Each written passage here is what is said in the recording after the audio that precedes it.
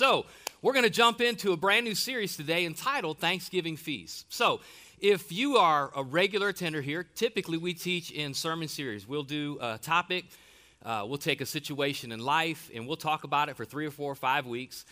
This is not really a series. What we're going to do for the next couple of weeks is myself and several of our staff pastors, we're just going to fill you up.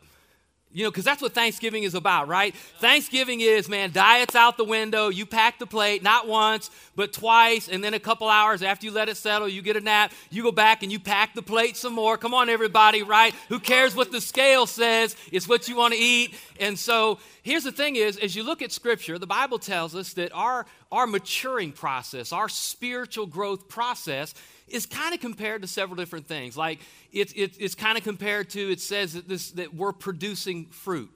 That the same way a tree produces fruit as it grows, that we as Christ followers, we produce fruit. Another way that it describes our maturing process in our spiritual journey is that we are replicating our lives like Christ, that we are becoming more like Him. There's another way that talks about our spiritual maturity that our eating habits change, right? That when you're a new believer, when you first come to faith, when you're kind of new to Jesus and new to the Bible and new to spiritual things, and that's okay because we're all in a different place in our spiritual journey, but the Bible says you're like a babe in Christ and you just kind of drink the milk, and that's cool because babies need milk, but the Bible says in Hebrews chapter 5 verse 12, like there's this time that we just got to get to some meat. And so I'm just going to tell you, man, today and through this series, we're gonna go a little deeper than we normally go, and I'm going to preach a little harder than I normally preach because I just want to pack your plate. There's some things that I feel like God's spoken to me that I just want to kind of take out of me and I want to put in you, and I just believe God's going to do some great things through it. Amen. Anybody here excited? Man, it's going to be a great month. So we just come out of the month of October, and I dig October because October, right, it's the Halloween thing, and if you got Halloween hang-ups, don't make your hang-up my hang-up. I like scary movies. Anybody here like scary movies? I don't watch many of them anymore because really some of them are just kind of out of the box, and my wife won't watch them with me. She don't like scary movies. Sometimes I'll trick her into a scary movie. She's like, is this a scary movie? I'm like, no, babe, it's a thriller. Is this a scary movie? No, babe, it's just suspenseful. And so we just come out, right, the month of October. A lot of you guys who are TV watchers, there are a lot of channels that they do special things for the month of October, right? AMC has like Horror Fest month and Turner Classic Movies. I kind of like some old movies. Anybody here still dig the classic, iconic black and white? So I watch some originals. Like this is old school. Some of you won't even stand black and white, but like I watch The Mummy, Dracula, like the originals, that as a kid growing up was just kind of cool. But I dig scary movies, and I can remember some that I watched where, I mean, literally, like you're scared stiff. The first real scary movie that I remember watching was a movie, Salem's Lot, off of Stephen King's book. Came out in 1979. I was 8 years old. And if anybody's seen the movie, I'm just not trying to freak you out, but like it's a vampire movie, and this little kid turns into a vampire, and he comes to his brother's window at night, floating, scratching the window, wanting his brother to let him in, which is not a movie you want to watch when you're 8, and then you have to go to bed in your room. But it's all good, because I had a comforter on, and everybody knows monsters can't get through comforters. Monsters can't get through comforters. When you're like 8, 9, 10 years old watching scary movies, you don't go to sleep, you pass out from oxygen deprivation. And then you wake up. I remember another really scary movie, and again, I'm not promoting any of this. I wasn't saved yet. If y'all are watching it, you're sinners. I was a sinner. I don't watch it anymore. But I remember I seen when I was about 12 years old the original Nightmare on Elm Street. You want to talk about scared stiff. So after we seen this movie, I got dropped off at a friend's house, had to walk home. It came out in the winter. In Ohio, it snows a lot. Y'all don't know anything about it. You're like, it snowed. Nothing down here is ever like snow in Ohio. And when it snows, it's kind of creepy because everything gets muffled from like 6 inches of snow. And I remember walking home, and I had to walk through an alley. Anybody remember like where his arms stretch out? Sinners. Y'all watched that movie. I knew you seen it. And I thought Freddy Krueger was going to jump out at any second. I'm telling you, I had to stop and decide, how bad do I want to go home? Because if I have to go through this alley to get home, I don't know if I want to get there. You know, and so I can think about all these times where, like, just you get frozen stiff. You get, like, paralyzed with terror. There are these things, I don't know if you guys have seen these. You can Google this later, check them out. Don't do it now while I'm preaching, or we will shut down the internet. But anybody ever seen the fainting goats? You can startle these goats. It's a special breed, and they just lock up and pat. It looks like they die. It's the coolest thing ever. I'm not an animal person, but I'll take a fainting goat just so I can scare it every now and then. It's just like, and they just crash. It's so cool. And literally, it's this defense mechanism that they get scared, they get startled, their blood pressure literally bottoms out, and they just pass out. And like, it's this thing where we get afraid. One of the things I love to do, two things. I know the first one's kind of bad. Watching someone trip and watching someone get scared. Like, if you don't get hurt, I'm laughing at you. If I don't see blood, I'm laughing at you. I'll help you up, but I'm laughing at you. And watching somebody get scared, I love scaring people. I hate getting scared. But you know when you get so scared, you're like, ah! Like you just lock up. There's something about being scared stiff. There's something about being paralyzed with fear. This is what I want to talk a little bit about today. When you look, I have to ask myself this question. I wonder how many times in my life that I've been scared out of really living the life that Jesus has for me.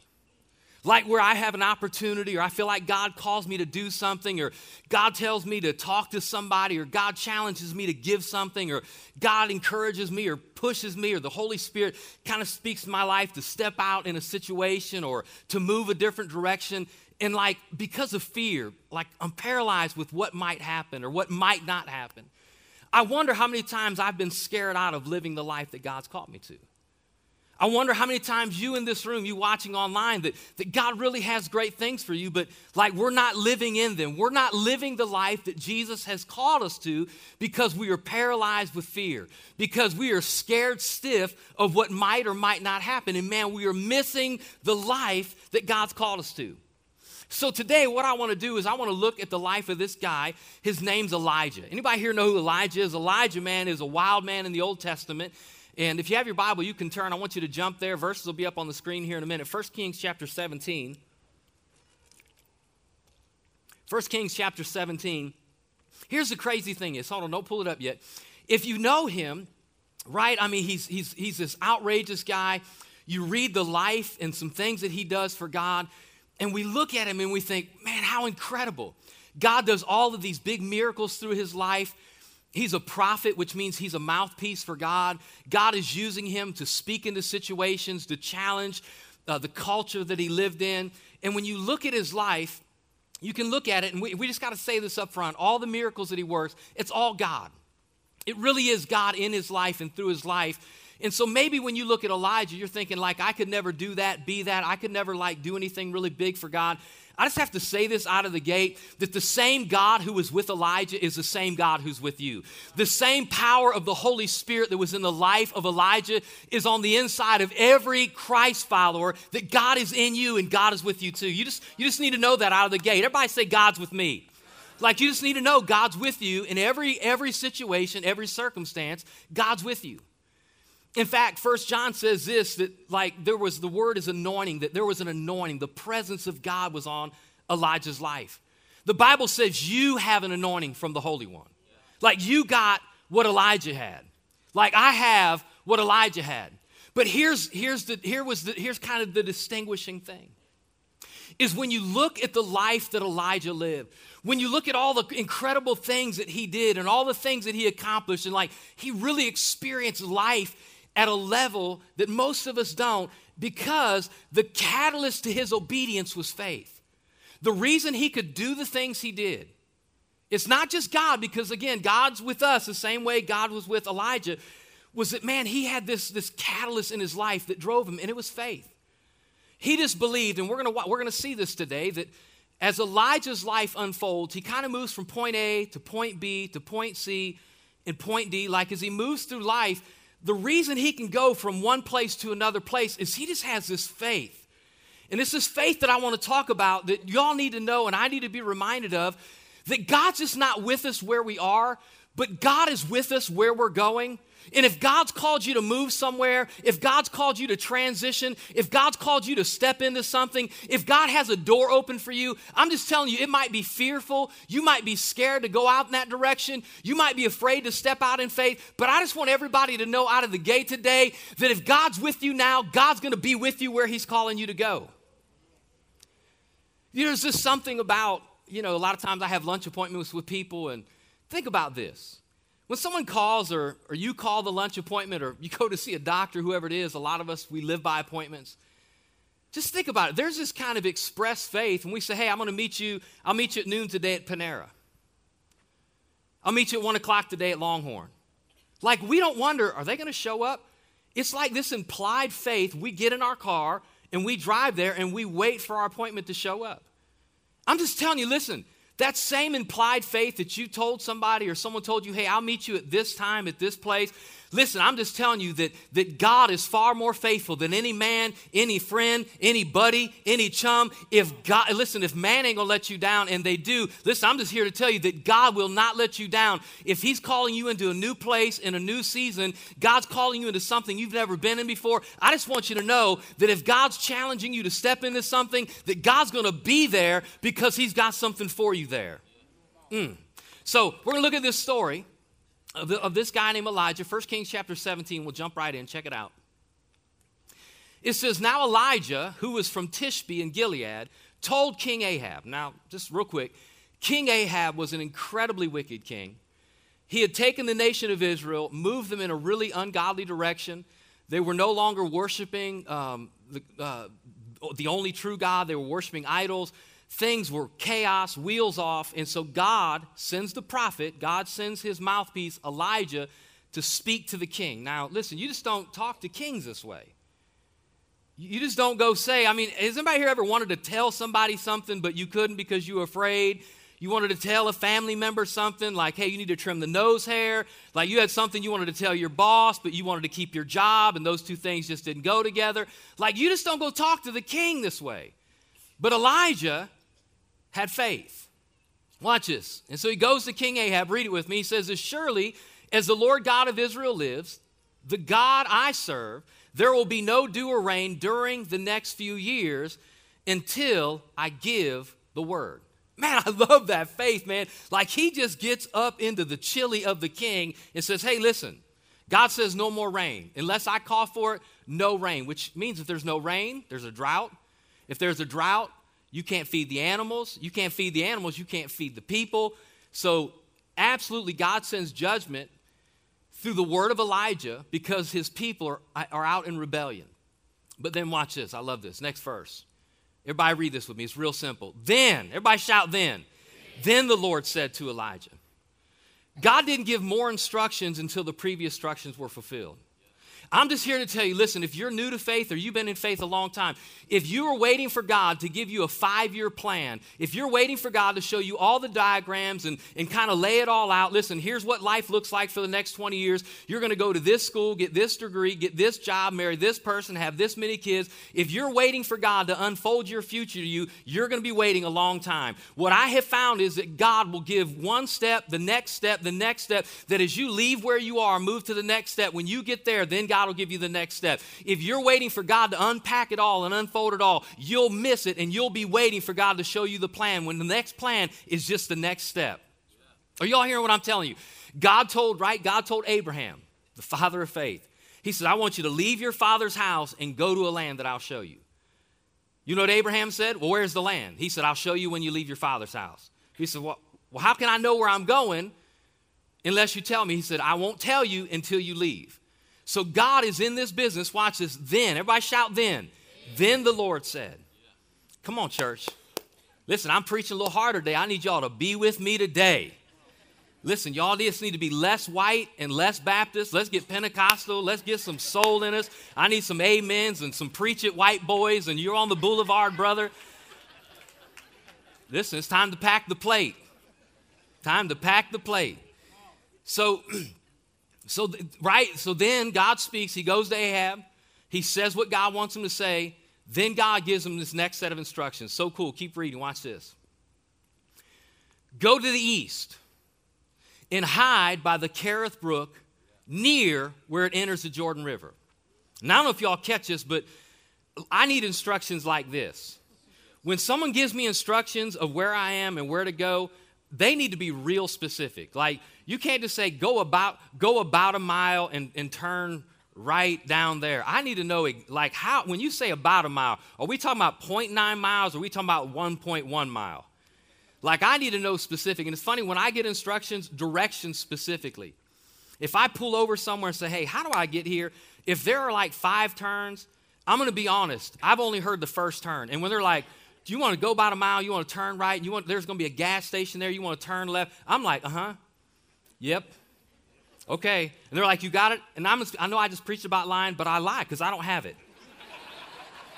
So I go to the first turn, I make a right, and then I pull over again, and I ask the next person.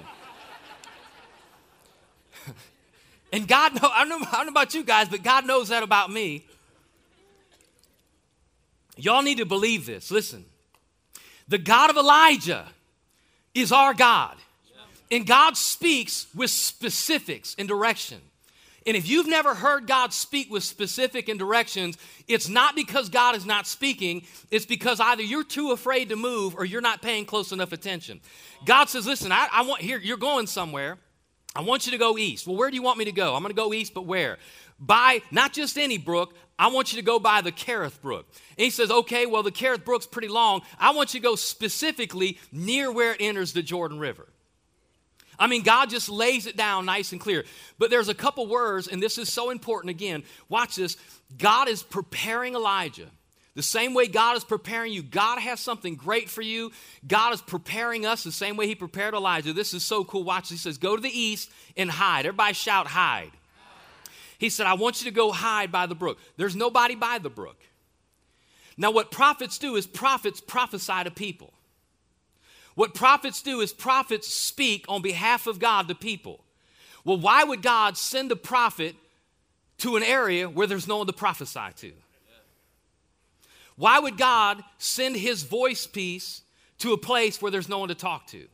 God says, I want you to go and I want you to hide. Everybody shout hide. This word hide, see, God doesn't just give a destination, God gives a purpose. He said, I'm sending you there because I want you to hide. I want you to be undercover. I want you to be concealed. I want you to be hidden. And here's the crazy thing is, guys, there are some of you in this room, and this is exactly how you feel. Like you feel like you're in this place where you've been overlooked, where you've been ostracized, where people don't see the value that you have. I know what it's like. And some of you in this room, you feel like, man, you have just been overlooked by society. That there is something, you just feel like a passion in your life. You feel a burden in your life. Some of you in this room, you know God has something great for you, but for some reason, like you've just not been able to get out. You've not had the door open for you. You've not had the opportunity unfold. And some of you, man, are just waiting for something significant to happen in your life. And I'm just telling you, listen, you are in the place you're in because God has you there. You were hidden for a season. One of the things I feel like as I've been praying, getting ready for today, is I just believe that God's about to bring some of you out of hiding. That God's about to give you opportunities. I just believe that God's about to open doors for some of you in this room. Listen, anybody here ready for God to do something in your life? Listen, I just believe God's about to bring you out of hiding. You say, well, why does he have me in hiding? It's because if God moves you too quick into the next season and into the next place, you won't be prepared for it. See, we want things right now. God, give it to me now. And if God gives you what you want now, you'll ruin it. If God gives you what you've been asking for too soon, you'll mess it up and you'll miss it. So God, as he moves us from point A to point B, we have to trust him that God, I know you're with me at A. God says, I want you to go to B. Okay, I'm going to go because I believe you're going to be there. And God says, I'm going to keep you there because I'm doing something in your life. And it may not be as glamorous as you thought. Some of you thought school was going to be wonderful. I'm just telling you, you're in school and you're in a season, or you're at a job and like you got out of school with a degree and you were waiting for this huge opportunity. Maybe you've been stuck in a place for 20 years. And you're like, God, this isn't what I thought it was going to be. This isn't what I thought was going to happen. I'm just telling you, listen, you just need to believe that God is with you. If you're following him, if it seems like he's led you to a dead end, God doesn't have dead ends. God has purpose. And so while he's there, he's just kind of hanging out. But here's the thing is when you read Scripture, this is so big. Do you know some of the most significant characters, some of the most significant people in Scripture, every time when they're first introduced, they're in hiding. They're in hiding. Nobody knows who they are. Moses. I mean, listen, you can be new to church and everybody's heard of Moses. Like Moses is the guy that went to the king of Egypt and demanded that he let the people of Israel go. But here's what you don't know is before Moses showed up and stood in front of the king and God used him, he spent the first 80 years of his life in hiding. In hiding. Everybody say hiding. 80 years. When he was born, the Bible says that the king, the Pharaoh, wanted all the male children killed. Well, somehow his mother, Jochebed, was able to keep him from being killed when he was born. And then the Bible says when she could hide him no longer. When she could hide him no longer. She put him in a little boat. Some of you know the story, floated him out. And he went out of hiding out of his mom's house, and then he hid right underneath the nose of God's enemy and grew up in Pharaoh's house. And he got the best education, and he got the best training to be the person that God called him. But he wasn't ready yet. He tried too soon in his own strength, and then he went out and he killed a taskmaster. So you know what God did? God said, you're not ready yet. I'm going to put you in hiding. And for the next 40 years, he hid on the backside of a desert as a shepherd. And you know what he did with that as a shepherd? He had a staff, which was a thing that God used to propel him back into Egypt. It was the thing that he dropped and turned into a snake. See, the reason God had Moses in hiding is so he could practice with that staff. Because when you get in front of the king and you drop your staff, you want it to turn into something. You don't want it just to go clank. He was in hiding. Gideon, everybody say Gideon. Gideon was a powerful man. Judges chapter 6. God used him to deliver his people, the nation of Israel, as a warrior. But you know when God found him, the Bible says he was hiding in a wine press. King David, the greatest king who ever lived, the apple of God's eye, God blessed him with favor. Do you know where he was for a season in his life? He was hiding in caves. See, I've just come to tell you that some of you are in a place where you're kind of frustrated with life and you're wondering why doors and opportunities aren't opening. Some of you here feel a passion to do something great for God. Am I talking to anybody here today? And I'm just telling you that like God has you in hiding for a reason. This word, I want you to go back just real quick to the verse. Go back to this verse. Again, it says, go to the east and hide. Everybody shout hide. Tells them specifically by the Cherith brook. If you read King James, it's the brook Cherith. This word right here, where he has them hiding, means cutting. God said, I'm going to put you in a place where I can cut some stuff out of your life. Because there's some stuff that can't go with you into this next season. Before we came here, my wife and I and our family, we were in East Liverpool. I pastored a church. About 35, 40 people when we started. Our first Sunday was 42 people. Our next Sunday was 35. We were going backwards quick. And for the next 12 years, we grew it in an area of about 3,500 people. Calcutta, the town we're in, 3,500 people. We grew that church to 500 people. And the whole time I was there, listen, there's an anointing on my life to grow. There's an anointing on my life to see the kingdom grow. I just believe that that's what God's called me to do. That's my passion and my heartbeat. Everybody has different passions. Mine is to see people come to Christ and to see us do great things together.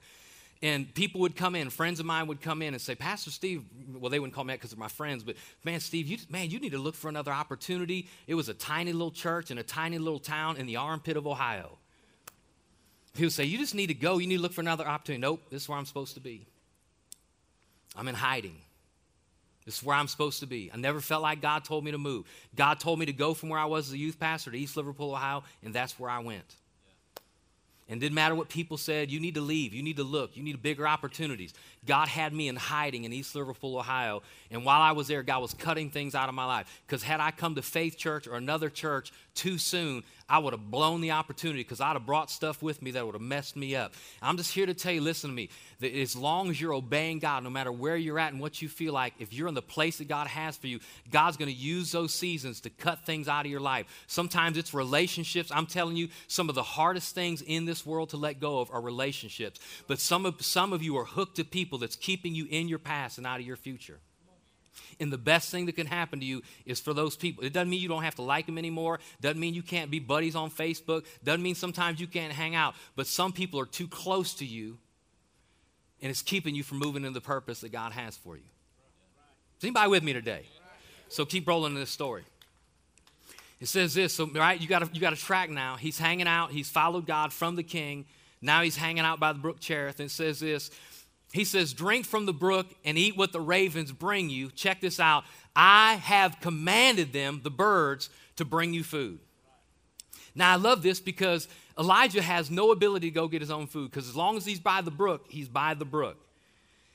How can you can't make birds bring you food, especially every day, every morning and every evening.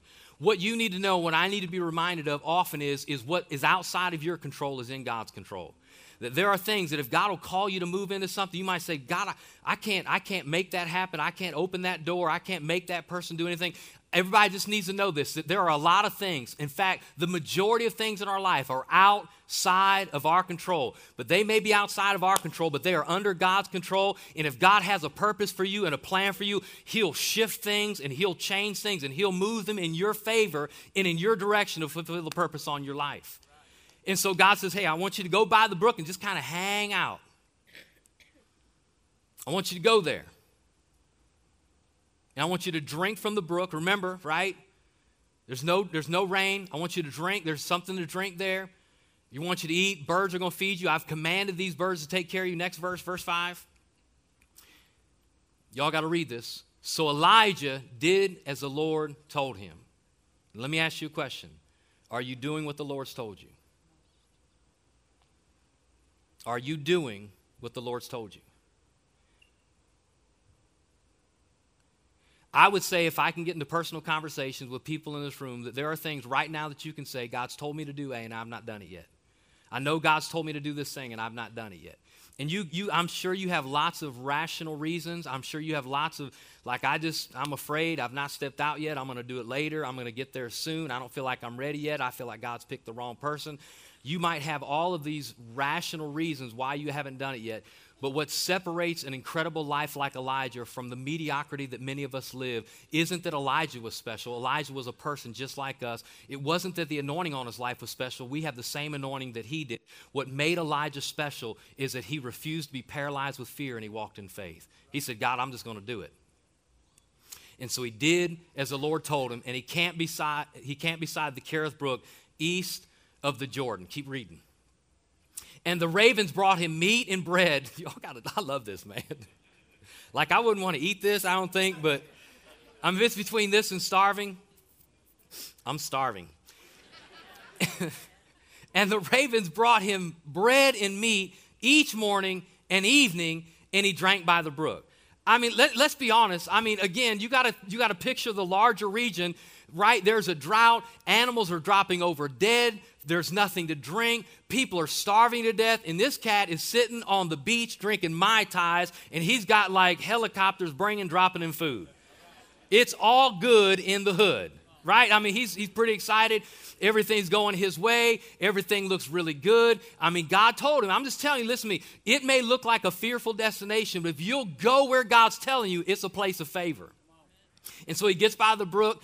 God commands these ravens to feed him. He's eating all this stuff. This is so cool. Watch this next verse.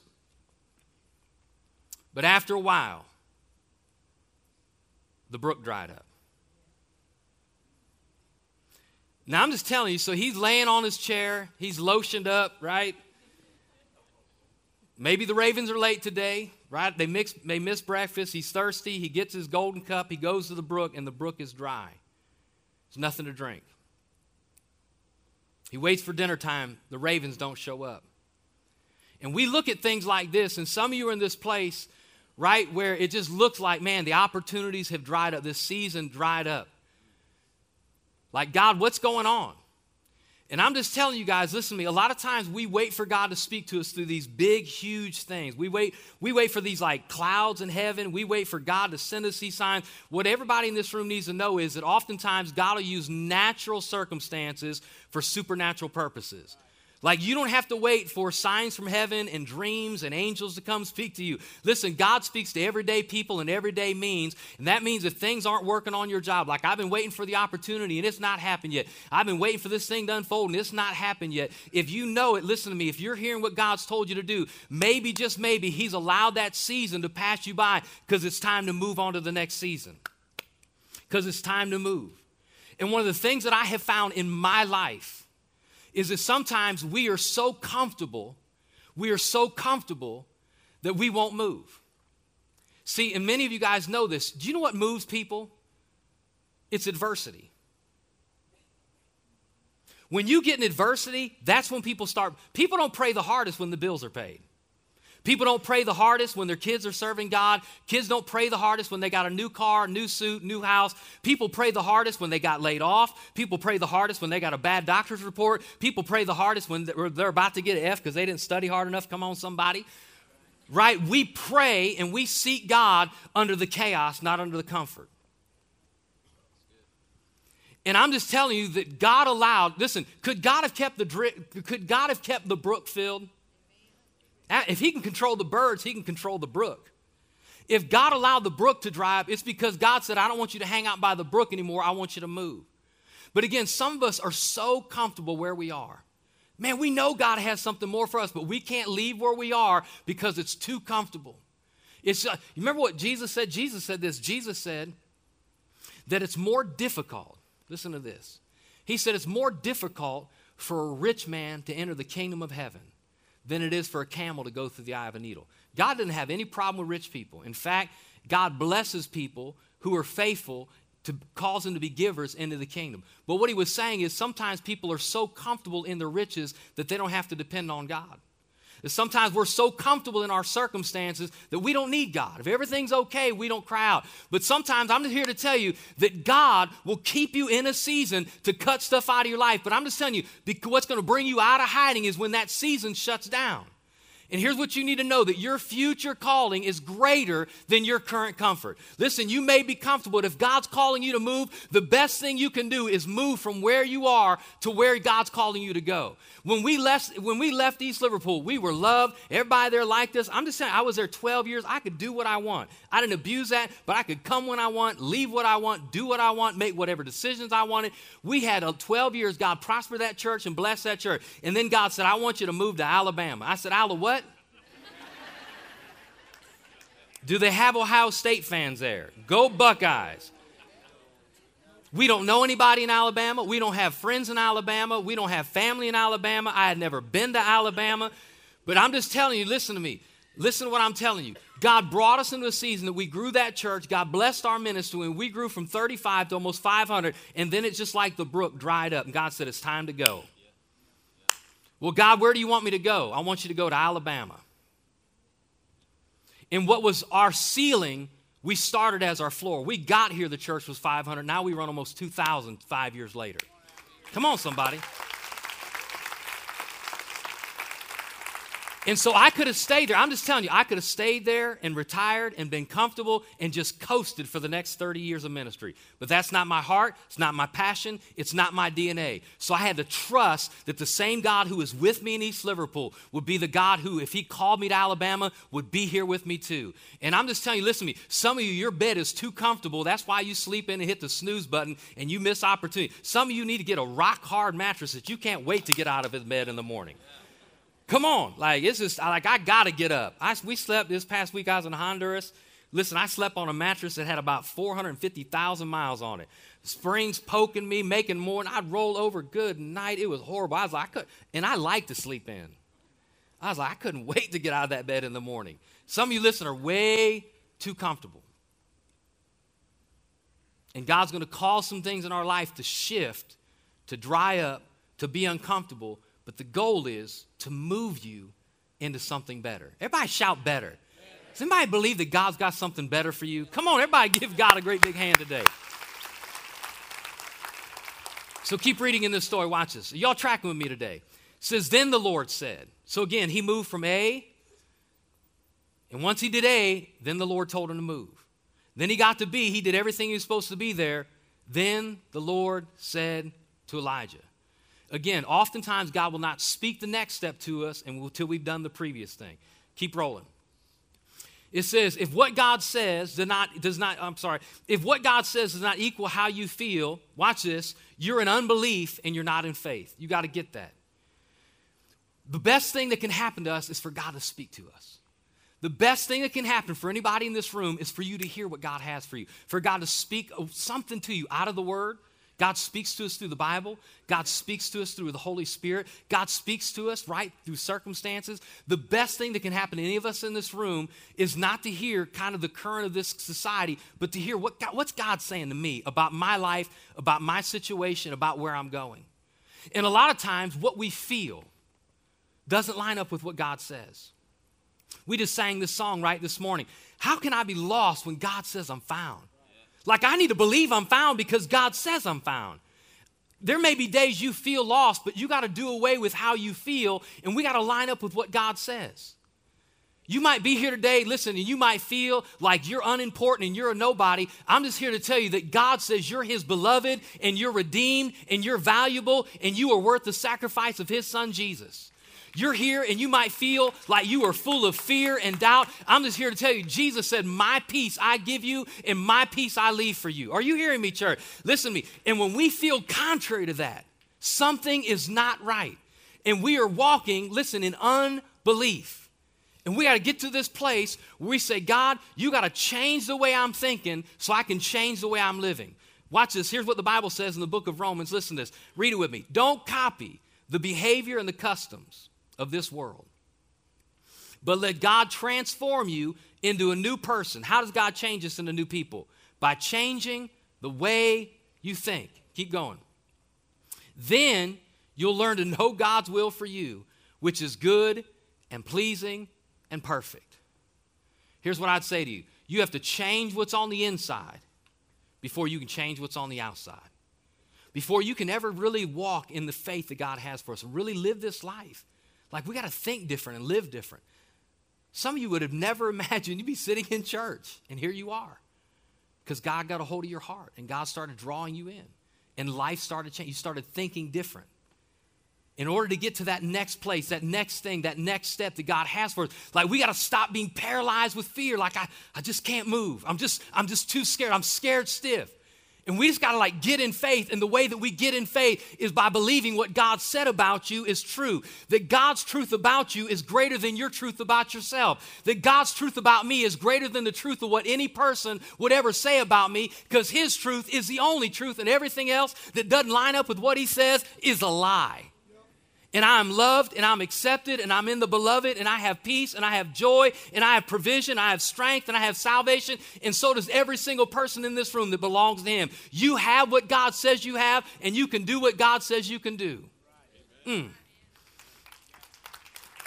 Keep rolling.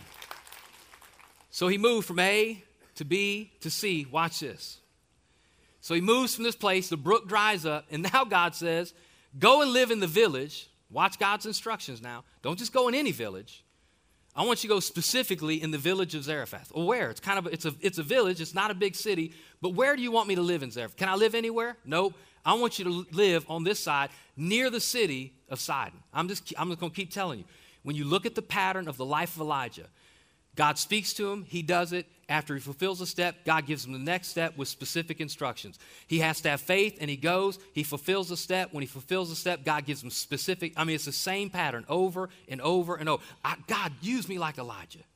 God, do something. Is anybody here tired of just waking up and going to take tests at school and hopefully get a degree and like just waking up and going to work and chasing our kids from soccer games? I know that's part of life and I enjoy my family, but does anybody here want to live the life that Jesus came to give us? I'm just telling you, listen, I want that. And this is so cool. He says, watch, I want you to go to this city, Zarephath. Interesting.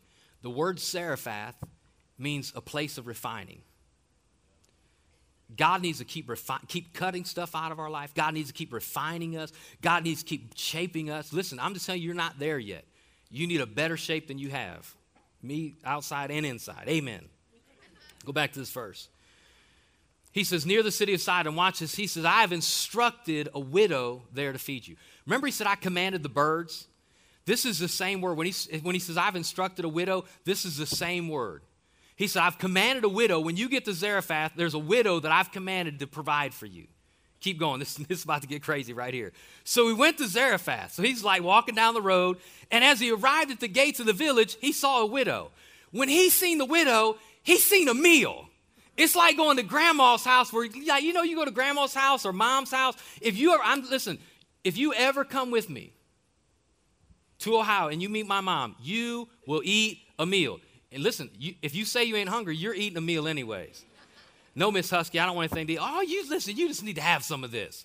Listen, you're going to eat a meal. He gets there and he sees the widow. And remember what the word was. God says, go to Zarephath. I've commanded a widow to provide for you. He gets in, the first widow he sees, he's like, that's her. I'm about to eat now. And watch this. He says she's gathering sticks, and he asks her, would you please bring me a little water in a cup? As she was going to get it, he called out to her and said, hey, by the way, make me a BLT too. Honey, will you grab me a beer and a sandwich? Don't drink no beer. Y'all just, you know what I'm saying. Don't get all hung up. He said beer. I'm not coming back here. Give me a pop, Coke, 7-Up, whatever y'all call it in the South is pop. I'm preaching today, not you. You can call it Coke later. Hey, go get me a Coke and a sandwich too. Now, you got to remember, this is a widow.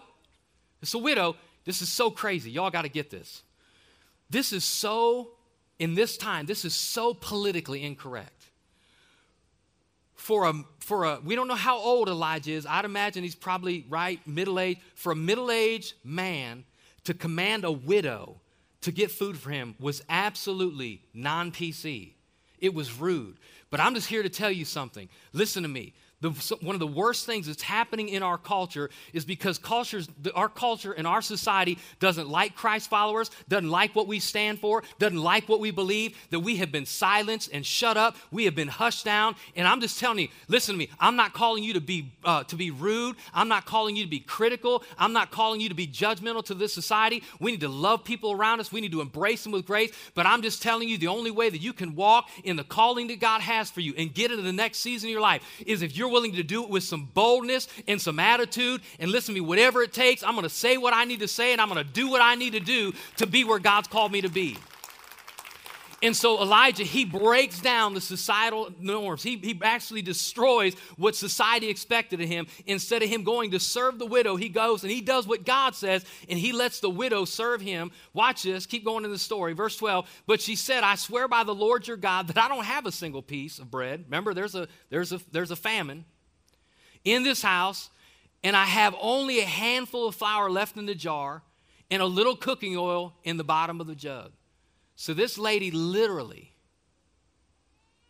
is about to make her last meal. And the audacity of Elijah to demand that meal. Keep going, we're almost done.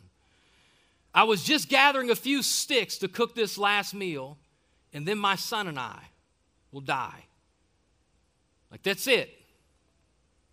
That's all I got. You're going to ask me to give it to you? Are you kidding me? Who do you think you are?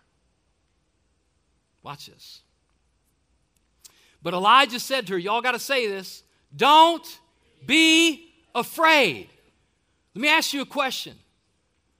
Where did Elijah learn the audacity to tell this woman, you don't have anything to fear? Where did he learn that from? Was this just like some spiritual principle that he pulled out of the air? Was this just a verse? No.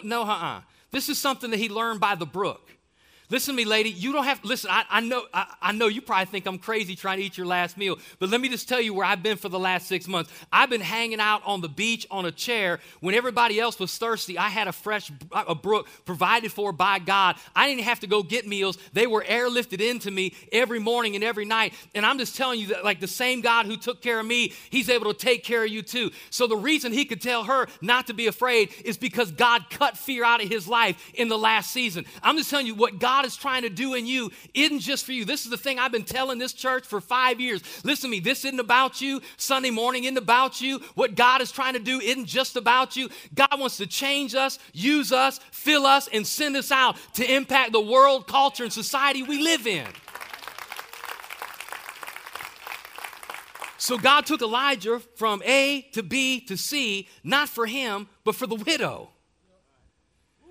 He didn't go to get a meal. Watch this. He went to provide a miracle. Go ahead and do just what you said, but make me a little bread for me. Everybody shout that word first. First.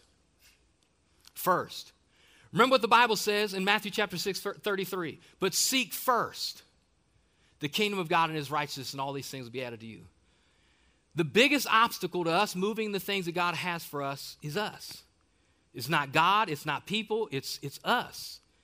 Because we often refuse to do what God's called us to do, and we got to put him first. The reason we're here on Sunday morning, this is the first day of the week. That's why we get together and we worship. It's the day that Jesus rose from the dead. We give God our first, the first day of the week, babe. We could be lots of places. We need to be in the house of God, worshiping him, getting our word and worship on, right? Tithe.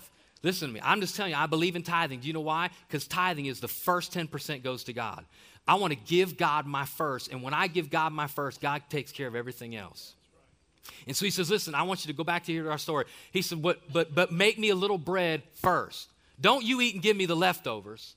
See, that's how we like to do God. God, I'm gonna use my time, my money, my resources, and God, I'll give you what's left.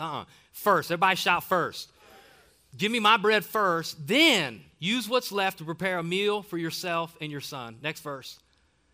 For this is what the Lord, the God of Israel, says. We're almost done. There will always be flour and olive oil left in your containers until the time when the Lord sends rain and the crops grow again. So if you'll take care of me first, and I know it seems crazy, I know it seems outrageous, but listen to me, I'm just telling you, God has had me by a brook taking care of me, and if God can do it for me, God can do it for you. So listen, just listen. So she wasn't listening to the word of Elijah, she was really listening to the word of the Lord. If you'll put God first, God says, listen, God's going to take care of everything else, which means that the promise of verse 14 was contingent on her obedience in verse 13. God wasn't going to provide for her supernaturally until she did what she was supposed to do by feeding the prophet first, by doing what God said first. And see, guys, here's what I know is that everybody in this room, again, I ask the question, are you doing what God's called you to do? Because until we can and I know it's fearful, man. When God sometimes tells me, here's what I want you to preach. I'm like, what else you got? Like, give me like an ABC. Like, give me some options and I'll let you know what's going to work for me. I want you to go talk to this person. I want you to give this amount. I want you to get involved with this person. I want you to I'm like, I can have all these reasons why I don't want to do it. And God's like, man, I got something really great for you. If you can just get out of fear and step into this next place. But again, we're often the biggest roadblock to the next level that God has for us. Last verse, watch this, verse 15. So she did as Elijah said. And she and Elijah and her family continued to eat for many days. Man, what a powerful story. And again, you look at this guy like Elijah, you're like, again, I read this and I just think, man, God, I just want to do something. Like, I want my life to matter. I want to make an impact. Like, Jesus, you said you came to give me life, and God, I know that's more than breathing. And I know that's, like, people who don't know God and don't love God, like, they have a family, they wake up in the morning, they have a job. So it's got to be more than that, right? Because Jesus said, man, the people who belong to me, like, I got like a next level life for them. And I want that. And God says, hey, I want it too. So the difference maker, the gap, is just obedience. In order for us to get an obedience, man, we got to believe what God is saying about us. We got to be in these seasons where he's cutting stuff out of our life. But moving from A to B to C, moving from where we are to where God wants us to go, we just got to believe that he's there. We got to get out of fear and get into faith. And so he ends up, and you can read this story this week, because here's the crazy thing is, one of the coolest miracles in the Bible happens right after this. Elijah goes on a mountaintop, and it's him. It's the only true prophet of God versus 450 prophets of Baal. Like, you read the story because it's some mad, crazy junk. Like 450 prophets, like these false prophets, they're cutting themselves and they're screaming. They're waiting for their God to answer. And Elijah gets up and he's like, hey, man, I think your God's on vacation because he's not answering. Hey, maybe he's taking a nap. Hey, maybe you just need to scream. Like, I love Elijah. He's making fun of him, right? And then Elijah gets up. He has this sacrifice. And here was the deal. The first God who answers by fire, that's God. I love it, man. Like, this is the mic drop moment in Scripture. After all day, the prophets of Baal, man, are screaming, nothing. Elijah gets up. You can read. I'll leave some details out. But he gets up, and he prays this prayer that the God of heaven would answer. And the Bible says that fire falls from heaven and consumes the sacrifice. And then he says this, like there's not an altar call. Like he's like, if Baal's God, then serve him. But if God is God, then serve him. Mic drop, and he walks off. And you're like, I wish I could do that. Like it's this moment like, oh my. But listen, do you know how Elijah got to Mount Carmel? Because he was just hanging out with a widow. Why would he go hang out with the widow? Because he learned he could trust God by a brook. Like it's these moments. So some of you are like, I want the mountaintop. You ain't there yet. You get the mountain too soon, you'll blow it. You'll call fire from heaven and you'll get a puff of smoke. So we got to wait in these seasons that God works on us and refines us, cuts things out of our life. But we got to be willing to move when he calls us to move. So I just want to pray for you today. Because here's the coolest thing you can learn about this story. Is that even though seasons are changing in Elijah's life, circumstances are changing, there's something that never changes, and that's God. I just want everybody to know that God never changes. His love and his faithfulness and his grace is always the same. In every season, every circumstance, every place it feels like it's a dead end or it's an open door, God's the same. So I'm going to pray for you. Does anybody here, man, want to really step into something big for the kingdom? Anybody here say, man, I just believe that God has something great for me. I want you to lift a hand real high, man. I want big things from God. I want to do big things for God. Father, in the name of Jesus, I want y'all to jump to your feet, man. We're just going to pray this way today. Lord, I pray, God, over this house. Lord, I pray for me. I pray for every young adult, every high school student, every college student. I pray for every person, every senior in this room. Every husband, wife, man, woman, child. Lord, I pray in Jesus' name that, God, we would live the life that you came to give us, and that we would no longer be paralyzed by terror. God, I pray we would no longer be scared, stiff. I pray that we would believe what you said to us. I pray, Father, that we'd be willing to walk into the things that you have for us. And so, Lord, set us free from fear. And I pray, God, let us embrace the purpose and the destiny on our lives. God, you're not just with us where we are. God, you're with us where we're going. And so, Father, I pray, fill us with faith from the top of our head to the soles of our feet. In Jesus' name. And everybody here who agreed said amen. Come on, can we thank God today all over this house?